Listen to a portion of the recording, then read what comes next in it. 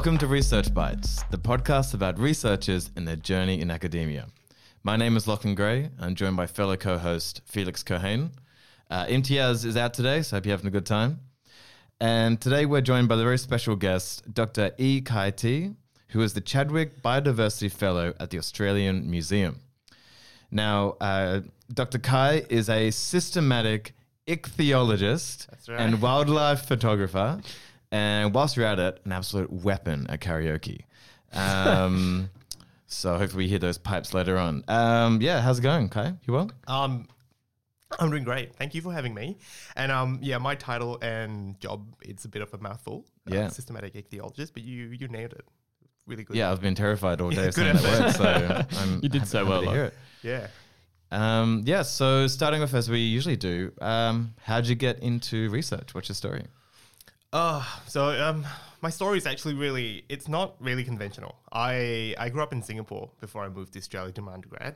And I guess growing up, I've always really had a super strong interest in wildlife and nature. And my she's really good at, cultivating that interest with me and my brother growing up. And my dad was probably single-handedly responsible for my interest in fish today. He was a huge aquarist. He collected a whole bunch of different fishes, and I don't remember at any point in my childhood not having a fish tank. Basically, I've always had a fish tank, so I've always had that interest in fishes. And I just knew one day that I wanted to be a fish scientist. I guess part of it came from you read all these guidebooks and field guides and reference books when you were younger, trying to put names to things. And as I grew older, I had my own aquariums and I started keeping fish, for myself. And then I noticed this particular fish doesn't really have a name. Like on the book, it just says, genus Sp ? And I'm like, why doesn't it not have a name? Like, surely, every fish out there, surely, we know all the fishes. And then it just dawned on me that, there are heaps of fishes out there that just have not been named, have not been discovered. And as I grew older and I did my undergrad degrees, and I just started finding a place in science where I could combine my interest and my, academic and personal interest. And I thought, why not get into that career? At this point, I didn't really know what that is or what it involves, but I just want to be the guy who puts a name on a fish from a book that doesn't actually have a name. Where do I go about doing that? How do I get about doing that? And then one thing led to another, and here I am. And you've done that a number of times now, right? So Yeah. Dream, tick, tick, tick, right? Yeah, it's been a bit of a full circle moment for me several times over now, which is great. It's a great experience being a fish taxonomist. Wow. So fish taxonomy, is that ichthyology, or how does ichthyology differ from systematic ichthyology? So this is the boring part, but what is ichthyology? Bear with me. Yeah. So I don't know. Ichthyology just means the study of fish, Right. fishes. Comes from the word ichthos, which is Greek for fish, and ology is just the study of. So if you can be all different, you can be any type of biologist. If you study some component or aspect of fishes, you are an ichthyologist. A taxonomist is someone who puts a name to an animal, classifies them, describes them, names them, and basically works out their relationships with other related creatures. A systematist is someone who combines all the different branches of biology, taxonomy, molecular ecology, population genetics, and they seek to understand the changes across historical time and space. How a species related to each other back then? Are they sharing the same relationships now? How have these relationships changed over time and space? And then put that into a phylogenetic concept. So how do these relationships influence each other when you look at the tree of life? So a systematic ichthyologist is someone who applies those theories and methods to fishes, which is what I'm interested in doing. What is it about fish that make them such a good candidate for systematic ichthyology or systematic studies, I guess? Well, they are the most abundant and successful radiation in the vertebrate tree of life. There are more fishes than any other animal out there with a backbone. And they live on, they're so successful at what they do. They live in oceans, rivers, ponds, lakes, conceivable habitat that has water, or even in some instances not enough water. You can find fishes living in those places. And there's just so much biodiversity out there that we still don't know about. They are akin to like insects living in a rainforest, but except you can't just walk into a reef and with a hand net and catch whatever you want. You are limited by how much time you can spend down in underwater, the equipment that you use, how deep the reefs are. For that reason, there's still so much we don't know about coral reef fishes. And that's the kind of branch that I specialize in, coral reef studies.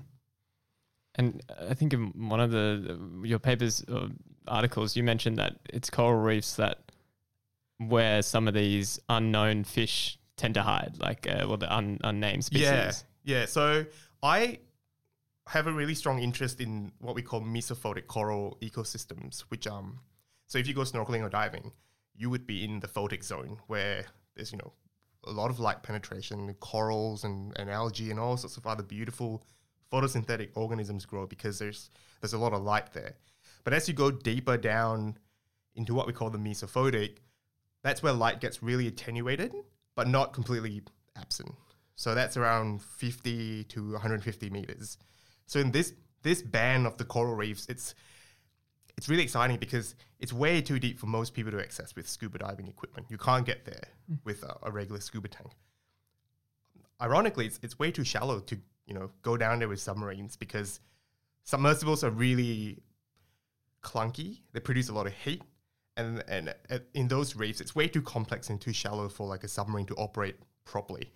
So it's sitting at this weird intermediate area where it's just awkward. It's just too deep for submarines. It's too shallow for submarines. It's too deep for divers. How do we get there? We don't. Which is why so much of the mesophotic realm remains unexplored. That's where all the new species are hiding. And it's only in the last couple decades that people have connected the dots and said, we can actually dive down to 150 meters if we use something called a rebreather. So a rebreather is a really specialized breathing apparatus that, underwater Navy rescue divers use to, rescue people from shipwrecks. So sometimes, cable operators, they'll go down to like 100 meters to repair fiber optic cables, and they use rebreathers. So biologists have now just started using rebreathers to go down to the mesophotic, and they're finding heaps of new species living there. What is that? How does that work? Like the rebreather. So a rebreather, basically, when you use a scuba tank, for example, you're breathing in air from a tank and you're breathing out your exhalant air as bubbles. Yeah. With a rebreather, your exhalant air is pumped back into the tank and scrubbed out using a filter. So you're recycling your exhalant air and removing the carbon dioxide so you can stay down for much longer. Secondarily, the component of air is also different. In scuba tanks, the majority of the air is nitrogen. But down in those depths, at 150 meters, for example, nitrogen becomes really poisonous, becomes toxic. You get nitrogen narcosis, you get, the ill effects of, becomes like a narcotic agent. And to combat that, people use helium as the primary component of like the gas mixture. So there are differences in the way the air is mixed and how the air is being scrubbed that allows you to stay down for a lot longer and a lot more safer as well. Interesting. I didn't actually know about that. So it's like filtering the air as opposed to when you're breathing in through like a scuba tank, and that's why you can stay down there for long enough to observe the fish and I guess capture them if that's what you're doing. Yeah.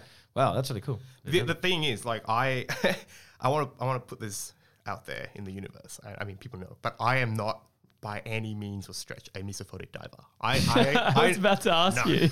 You know what? And there's no shame. I wish you didn't say that. Well, there's no shame in admitting. Did you bring one? No. I do. I dive quite a bit for recreationally, but cool. I'm not rebreather certified. Right. I don't know if I'll ever be. I know that I don't have the mental aptitude and the discipline to go down to 150 meters in the water and just you need to be really in tune with the equipment and you have to have a discipline that, it's really dangerous. It's risky stuff. Yeah. And I'm not cut up for it, I don't think. But I'm lucky in that I work with a lot of really, really amazing mesophotic biologists, people that have trailblazed the field and they've, over the years collaborated with me and I've been lucky enough to work with them. So they'll go down, they collect fish, and because I specialize in a particular group of fish, we work together, putting names to them and doing a lot of stuff together. It's very collaborative. Yeah. But a lot of the work that I do in Australia anyway for the last couple of years have been identifying areas that are, rich in undescribed biodiversity through either remote operator vehicles or underwater drop cameras and stuff like that. Mesophotic science is not necessarily only restricted to you being physically present in the water. There's a lot you can learn from, putting cameras down and driving remote operator vehicles and stuff like that. And also looking at historical archival specimens in museums, which is what I do for my research. Yeah, so once the mesophotic divers come back with some fancy glittering fish, what actually goes into the classification process? How do you do that? So, and this applies broadly outside of fishes too. There are so many ways that new species are discovered. There are some things we call unknown unknowns, where it's just bang, that is a new species, no question about it. It just looks unreal. We've never seen anything like it before. Gold star, new species. Sometimes, and this is what we call the known unknowns. It's new, but we know about it. We've seen it before in photos, in cameras, from camera photos, underwater videos. We know they exist. Maybe we have a really ratty specimen in the museum. We know the species exists, but we can't, for whatever reason, do anything more with it because we don't have enough material. So when we get a specimen like that, it's great because now we can finally put a name to it. And then there are stuff where it's a little bit more nuanced. So we don't know if it's new. It could be, it could not be. Sometimes the differences are just a lot more subtle. That's where genetics really come in handy. So, there are so many different ways that you can go about finding new species. Sometimes it's a lot less obvious. It's just hiding under your noses in plain sight. Sometimes and these are the ones that I think are more exciting. It's when it's just completely just gobsmackingly new. Like I'll be involved in maybe like a pilot study where they're driving a remote operator vehicle in a remote reef somewhere in the Central Pacific, and they'll pick up video footage of this fish, and it's just everyone watching the live stream will just go, what on earth is that? It's clearly, something from this particular genus, but we've never seen anything like it before. It's completely brand new. And that is just amazing. I mean, there are not many animal groups in the world left where you can actually look at a photo and just go, that is a new giraffe or zebra or birds, I think, are kind of the only other vertebrate group that are still constantly showing up with, brand new species. It's amazing. It is quite amazing, yeah. I wonder, how's that process been revolutionized through some of these new technologies like genetics sequencing? Oh, yeah, I guess, I didn't really answer your first question. So yeah, when you have a hypothesis that something's a new species, you don't have to do the work. Even if something is just completely brand new, you can't just say, oh, that's a new thing and then call it a day. You got to go on other those days. Yeah, you got to go and actually collect data from the specimen. We usually define, a species based on a set of predetermined characters, and we do the measurements, we do the counts. We call them meuristics and morphometrics. How many scales does this particular fish have, and how does it differ from its next closest relative? You come up with a list of differences or similarities, whatever you want. You write a paper justifying why that's a new species. You give it a name. Everything's in accordance with the International Code of Zoological Nomenclature. You do the genetics if you have to. You put it in a nice little paper, and you publish it, and you put it out for peer review, and if it's accepted, that's when it gets christened as a new species, and it's out there for good. So yeah, I was curious about that, because I think in your most recent paper, you were talking about how, there's these morphological traits and then the genetic traits. And then, I guess I was interested in more detail in that systematic, because that seems quite like an Aristotelian, whatever that word is, a way of characterizing things this has a ribbed leaf and this doesn't have it, So I guess how has that advanced? Is there Is it more of like at the microscopic level, or is it, as you said, like, oh, they have this number of scales and this one has a less or more number of scales, you know?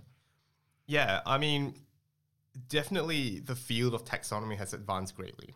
I mean, if you compare species descriptions put out in the 1800s versus now, back then, preservation techniques were poor. There's no digital photography. There is no way to like accurately, replicate live coloration. A lot of the specimens collected way back then were trawled from fishing nets because scuba diving wasn't invented then. With all these newer techniques now, photographing your specimen alive and once they're dead, micro CT scanning, X-rays, you're able to like get a lot more detail out of a specimen now than say 100 years ago. And also, with genetics, you can definitely look at stuff on the molecular level. And with every specimen that we collect, one of the interesting things that you brought up before is whether one thing has a rib leaf or not. And with plants, it's very plastic. Sometimes a plant can have many different leaf types on a single specimen. How do you know whether that character is actually informative or just plastic? And so that's something that we, as taxonomists, are really interested in understanding as well. Say I describe a new fish, and this particular fish has like 5 filaments on its fin, as opposed to another closely related species that has 3. How do I know that 5 versus 3 is an informative character? I don't until I have enough specimens of that potentially new species for me then to actually say, 5 is the mode. But sometimes you get specimens that have 3, sometimes you have 6. And then so that part of being a taxonomist is also understanding character variation and deciding what becomes useful and what becomes, what's a distraction. And then on that, like, other than if you've seen this one new fish, no one's ever seen that before and has a particular trait, could that be like a sexually dimorphic trait? And you need to see, as you're saying, like more, and then maybe, which I didn't really know fish could do this, then they have can change their sex as well. So that could be, I guess there's a lot of variables in that. That's probably why genetics is such a key element. Yeah, exactly. Because I work all of those problems that you just posited. I work on a particular group of fishes that have all those problems and more. Yeah. Not only can they change their sex, the change in sex is accompanied by drastic change in morphology, which means that these traits are then, not only are they ontogenetic, which means they change based on like the life stage they're in, but they're also sexually dimorphic, which means they change based on like the sex of the particular animal. And these characters, because they're so driven by sexual selection, a lot of times you'll see huge differences in, physical attributes, but the genetics doesn't really catch up because, whatever that's driving the change is really localized on a particular point in the genome that you're not actually sequencing, you're not actually targeting for. So you get this discordance between big morphological change, but like very little genetic change if you're looking at a particular marker that's been used, quite often in science. And that's I think that's the fun thing about, actually deciding what's new or not, because it really humbles you. At the end of the day, you as a person sitting at the table there with that species in your hand, you are trying to put that thing. Taxonomy is an arbitrary construct. It's for us to categorize living things in the world. The fish doesn't know that it's a different species from another fish. It's what we're trying to like justify as, putting things in boxes and giving them names and a systematic neat order. Yeah, for a human to decide. Yeah. So sometimes you just end up in a situation where like, I just don't know. And that's where really powerful genetic techniques come in handy. And how does behavior fit in here? So once you classify your species, are you then no longer interested in it, or do you then study its behavior? And does behavior actually fit into speciation? Yeah, so this works both ways. So behavior drives in examples like, for example, the birds of paradise in Papua New Guinea or fairy wrasses that live on coral reefs, because the main driver of evolution is sexual selection.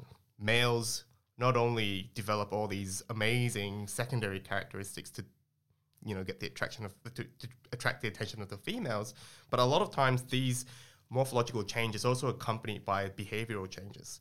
The way they swim, the way they hold their fins open, the way they swim in circles around the females. Like with the birds of paradise, they have really specific courtship dances sometimes fishes have that as well. But the reverse can be true for someone who's... So, yeah, like as a taxonomist, behavior can be really important. But as a taxonomist, my work sets the foundation for people who might be secondarily interested in the behavior. So taxonomy really is the fundamental unit of any biodiversity study. You can't really protect or conserve or do anything with a species until it has a name. If you're diving on the reef and you're like, oh, this animal's amazing. What is it? I want to know more about it. I want to know if it's threatened. I want to know if it's under any, immediate threats from, human-caused disasters, natural disasters. But you can't do anything with it until that new animal has a name.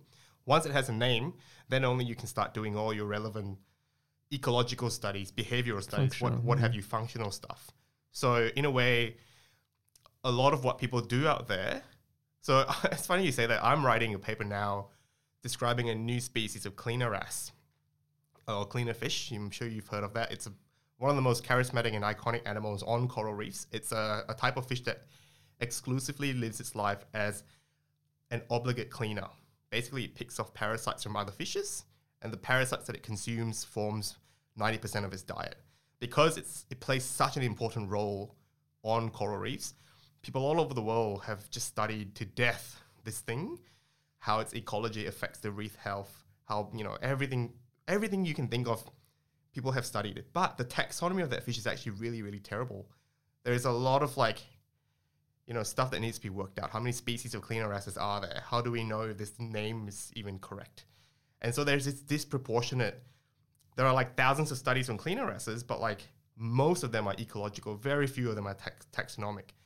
And without the taxonomy, you can't really actually apply the ecological studies, because how do you know what you're studying is the actual thing that you're studying? So it works both ways. It kind of sounds like, and based on your quite extensive publication record for how recently you finished your PhD, I'm incredibly jealous. I was going to ask you about this concept of the hybrid species, if you can touch on that. But I guess before that, it sounds like you're sort of moving around these different species, these different ideas. You've got a really broad repertoire of research interests. But is that always coming down to this taxonomy, always coming down to what is this species, Yeah. So the question, what is a species, is probably one of the most contentious topics in biology. I mean, it depends on who you ask. You can ask 10 different biologists and they'll all tell you different things, because there is no one brushstroke that appropriately paints our concept or understanding of speciation and what a species is. I mean, by far, the most popular species concept is the biological species concept, in which, they posit two animals are considered species if they can only breed amongst themselves and they can't crossbreed. But we know now that a huge proportion of animals in the wild can and do form hybrids. Fertile hybrids or non-fertile hybrids are a different thing, but they can breed. A lion and a tiger can mate and produce viable offspring, a zebra and a horse. So if you go according to this concept strictly, then a tiger and a lion cannot be, species. So they're basically, our understanding of a species concept is, we use these concepts as guides, but there's always a bit of wiggle room to go off on. And in marine ecosystems, it becomes a lot more complicated, because fishes live in basically a soup, and they have external fertilization, which means eggs and sperm get released in the water column, and they float around and they mix and they get fertilized outside of the fish. And so if you're living on a reef where there are hundreds and thousands of different fishes, naturally you think, hybrids should be more common, right? Because the eggs and sperm of 10 different fishes will be mixed together in this soup. So that was what spurred the question as to whether or not hybrids are more common on coral reefs than we think we know. And so we did that whole survey of angelfish hybrids, and we found that, a lot of fishes actually do hybridize. Whether or not the hybrids are viable and form offspring themselves is a different question, and that is, I guess, that determines whether or not a species maintains its specific integrity down the line. That is fascinating. I never thought about how fish reproduce. Yeah. Is it like a stochastic process? It's out in the water if the tides bring one species eggs into the other, that just boom, we've got a hybrid. Yeah, it's completely. And it's more likely that it won't. Like, is it less common that hybrids obviously exist, especially if they're not viable? So to answer your first question, there is an element of stochasticity to it. Really, I mean, if you have 3 fishes that live in the same reef all happen to be spawning at the same time, then there is a higher chances of, hybrids happening. But generally, the more closely related 2 species are, the more likely they'll form hybrids, and the more likely that the hybrids themselves are fertile. And when you have that, that becomes a problem, because the hybrids, now, say you have fish A and fish B, and they live on the same reef, hybrid AB can make more hybrid babies with other ABs, but they can also mate with A's or B's to make AABs and ABBs and whatever you want to call it. Over time, this mixture will erase the identity of A's and B's because everything is now a continuum. You get this whole spectrum of weird intermediates. I mean, luckily in the wild, you don't really see A's and B's living on the same reef if they're really closely related, because speciation naturally favors, specialization? Yeah, specialization in different niches. But in really, really specific areas of the world, and we call those hybrid hotspots. Christmas Island is an example, where you have the Pacific Ocean and the Indian Ocean. They're 2 separate ocean basins. In the last ice age, these ocean basins have been separated. But Indonesia, basically the island archipelago that separates the Pacific and the Indian Ocean, is a semi-permeable barrier. It's formed by islands, and the islands have little holes in it because, it's an archipelago chain. And over time, although species A and species B in separate ocean basins have gone on their way to evolve separately, because the barrier is permeable, any area around that intermediate interface becomes a natural hotspot for like A and B's to like naturally mingle. It's at the seam of 2 biogeographical crossroads, and Christmas Island sits right in that little crossroad. And because of the proximity of that island cluster to the permeable barrier, you see a lot of sister species that shouldn't be in contact come into contact, and that's where a lot of hybrids are being produced. And in those localized regions, you can actually see the parental species declining in number because hybrid erosion is taking place. And so these areas become really interesting natural laboratories in which we can test the concept of speciation. Is that always negative? Like, could there be a scenario where, the joining of fish A and B, some, recombination of that genetic material creates like a new trait that then leads to some sort of increase of fitness? Is that a thing? Oh, absolutely. On the contrary, on the flip side, there are some species that we think are of hybrid origin. Yeah. So hybrids can erase a species integrity, but hybrids can also, over time lead to the formation of new species. Hybrid-derived speciation is a thing. It's a lot harder to test in marine fishes, but it's very common in plants. Right, yeah, okay. So the field of hybridization has grown leaps and bounds over the last couple of decades. It is a little bit lagging in the fish world, only because, collection of fishes is a lot harder than going into like the jungle or a field and collecting lizards or birds. Fishes are always lagging behind in terms of like accessibility to material. But yeah, it is a field that's progressing along quite nicely. And presumably that's the genetics is helping there, particularly like trying to trace these evolutionary paths, and where one genome got mixed with another genome. It's fascinating. Yeah, it is. It is an amazing people that study that. I mean, I dabbled in it. I don't think my study on hybrids is in any way, shape, or form. It's contributed quite a bit to like our understanding of fishes, but there is a lot out there left to know, and questions that we don't even have answers to. So, well, while we're on the topic of naming species, I was wondering what's the process there. So you find this new fish. Is there very strict guidelines that you have to follow? In the world of genetics, there are some hilariously named genes, for example. Probably more historically, I guess the rules have tightened. Do you get much free reign with that? Unfortunately, yes. Well, it's a double-edged sword, right? It's good and bad. It's good in that, no, we can pretty much name, whatever we're describing, anything we want within reason, obviously. A lot of it's subject to peer review. And obviously it has to conform to the code. Basically, taxonomy is governed by this very literal book, like the code. It's like the bylaws of taxonomy. It's called the ICZN. But in there, actually, it doesn't really govern the actual name that you give. It's more whether or not your species is valid and like priority namings of like if there's an old name that's available, you use that one. But if it's a completely new species with no available names prior, you can give it whatever you want. Which is why, now we're running into problems because people have named beetles after Hitler and moths after Trump. And, and once it's named, you can't undo it. Which is why, there have been talk about tightening the rules. But yeah, I mean, as long as you don't name something really controversial, you can pretty much get away with whatever you want. That you have to justify it in some way, and you can do it cleverly. So, I had a question I wasn't going to ask, but it just sort of popped into my head.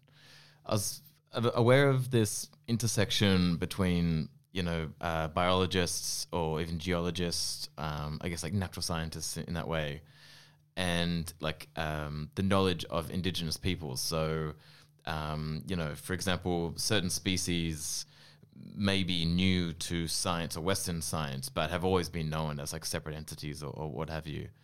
Is that, I guess it's tricky because the fish you study are in this particularly challenging region. But is that, have you seen any evidence of that in your field, or is it sort of like a newer area? There definitely has been a big push lately to name things after indigenous provenance, whether or not that, after an indigenous name or like an indigenous area that the animal has been discovered from. You see that a lot especially in Australia, because Australia has such a rich indigenous culture. You see that a lot in terrestrial animals. In fishes, not so much, because fishes, the ocean is quite big and fishes live far and wide. But yeah, definitely, we're trying to do that a little bit more now, involve local scientists who just know more about the area, more about the animals. We named a new species of razor wrasse from the Philippines recently, and we've given it a Philippines name. And, the paper has a whole bunch of Philippine co-authors, and it's just nice to make that connection because it not only, it acknowledges where the fish comes from, but you're also giving an opportunity for, local scientists who might not be able to publish in a, peer-reviewed journal for whatever reason to get that opportunity to collaborate. And it also just, it makes for a better paper, I think, because, local authors always just know so much more about the animal and the area that it comes from. They just have that local knowledge that, we might not have. And working with, animals that come from around the world, I might see a fish from the Philippines in the jar of an Australian museum or an American museum. And so sometimes I just think it's good practice to trace back its origin and get people from there involved. Yeah. We haven't touched on it yet, but on top of being a fantastic classifier of fish, you're also a beautiful macro photographer. And I wanted to ask, so I really I think everyone should check out your website and your photos. They're amazing.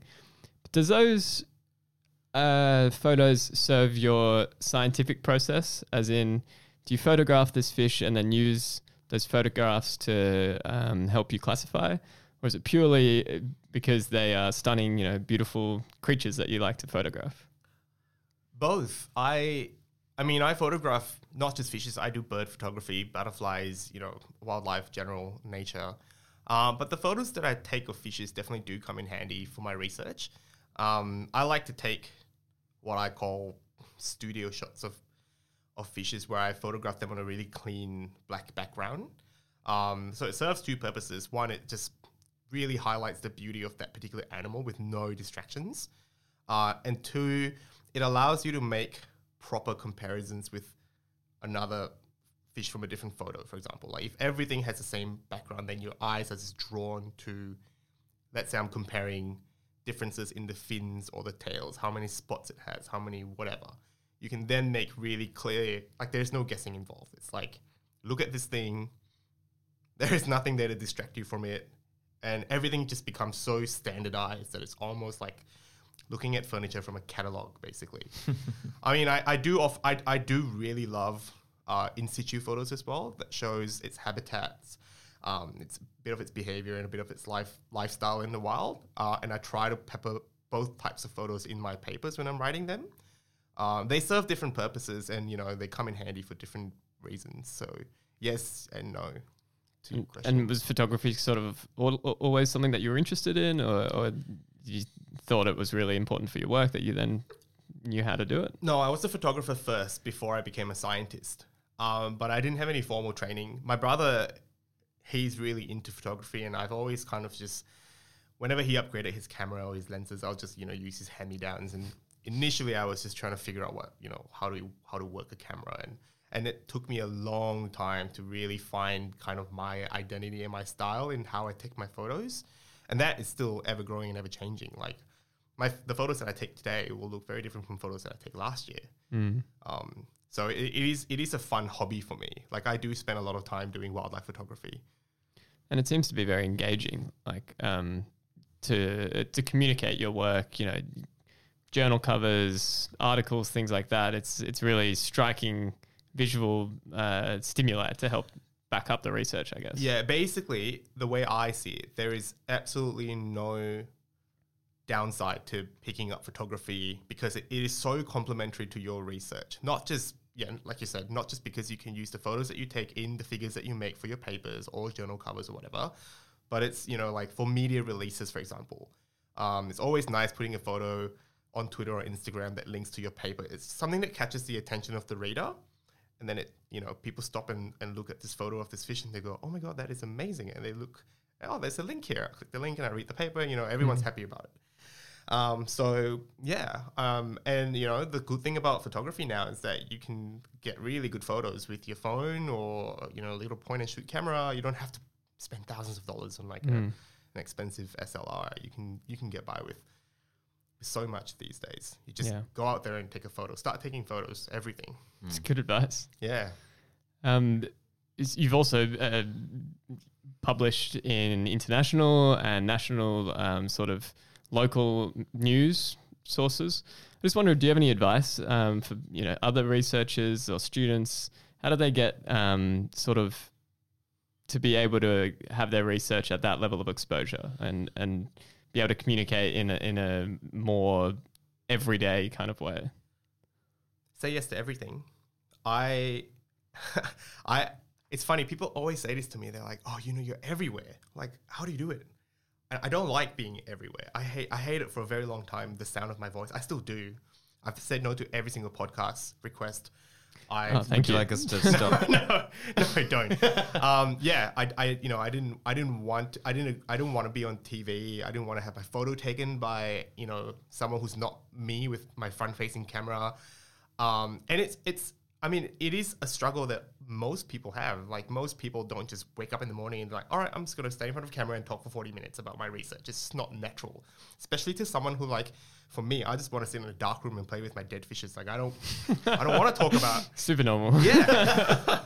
So, but then I just, it's not going to stop. Especially if you're working on really pretty animals, people just want to know a lot about it.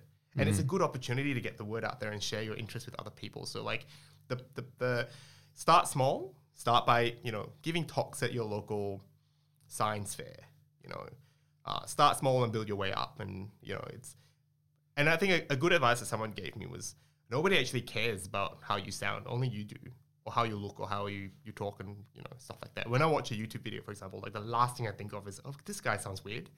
Or he has a weird twitch with his nose, or he's, scratching his knee. No one thinks that, just you. So yeah, that's I guess advice that, someone a long time ago gave me, and I'm just trying to live by that. Yeah. I guess more generally, this is a question we'd like to ask all the guests, is do you have advice for, I guess you've just given some great advice there, but more generally in your career, because, you've been able to travel, you've been able to do all these amazing things. Like if you were to give yourself a piece of advice from way back when, what would you say to yourself? I think an advice that I've been very, very lucky, but a lot a lot of the outcome that I guess I've been lucky, number one, but also like I've never been afraid to like just go for whatever I want. And if you're someone who really just love fishes, then, you know, you will find any opportunity to just work with them. Volunteering. I started volunteering at the Australian Museum as an unpaid intern. I reached out actively to other taxonomists and say, hey, I'm interested in taxonomy. Can you train me? Can you show me what it is? Don't afraid to be irritating. The worst thing that can happen is someone just says no. But if you don't do that, then you never get the exposure. You never put yourself out there. And that's the thing, I think you should put yourself out there. It's scary, but that's the only way to go to get what you want, I think. You can't just wait for it to happen. If there are no opportunities, try and make opportunities. I know it sounds, you know, like a very privileged thing to say, but I mean, look at me. Like I'm a non-white person living in a country that like I don't even have a passport or a visa for. But like there are ways to do it. You know, volunteer, ask around, help out. If you're interested, you know, there are so many different ways to do it, and don't be afraid to go for what you want, I think. And if you really, really want something, I think naturally that's just how you get there. Because like not a day in my life do I feel like I'm, you know, doing work. I wake up every day and I just feel like I just want to look at some dead fish. It's fun for me.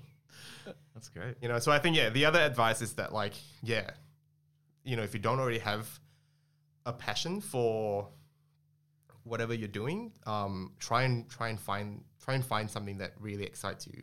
Because if you you know, can be so lucky to work in something that you just enjoy and it's fun for you, then you really don't have to work a day in your life. It's the cliche saying, right? That's how it goes. So I don't know if that's useful or helpful, but Sounds good. Yeah, it was great advice. Yeah. Thanks so much. No for the worries. chat, Thank you Kai. for having me here. This was It's been a blast. amazing. I love hearing about ichthyologists. And for everyone listening at home, I really think check out your website, follow you on Twitter. And yeah, anything else? No, thank you so much for having me. Yeah. Now, and again, like, thank you for plugging my website. Or you can hit me up on Instagram or Twitter as well, Kai the Fish Guy.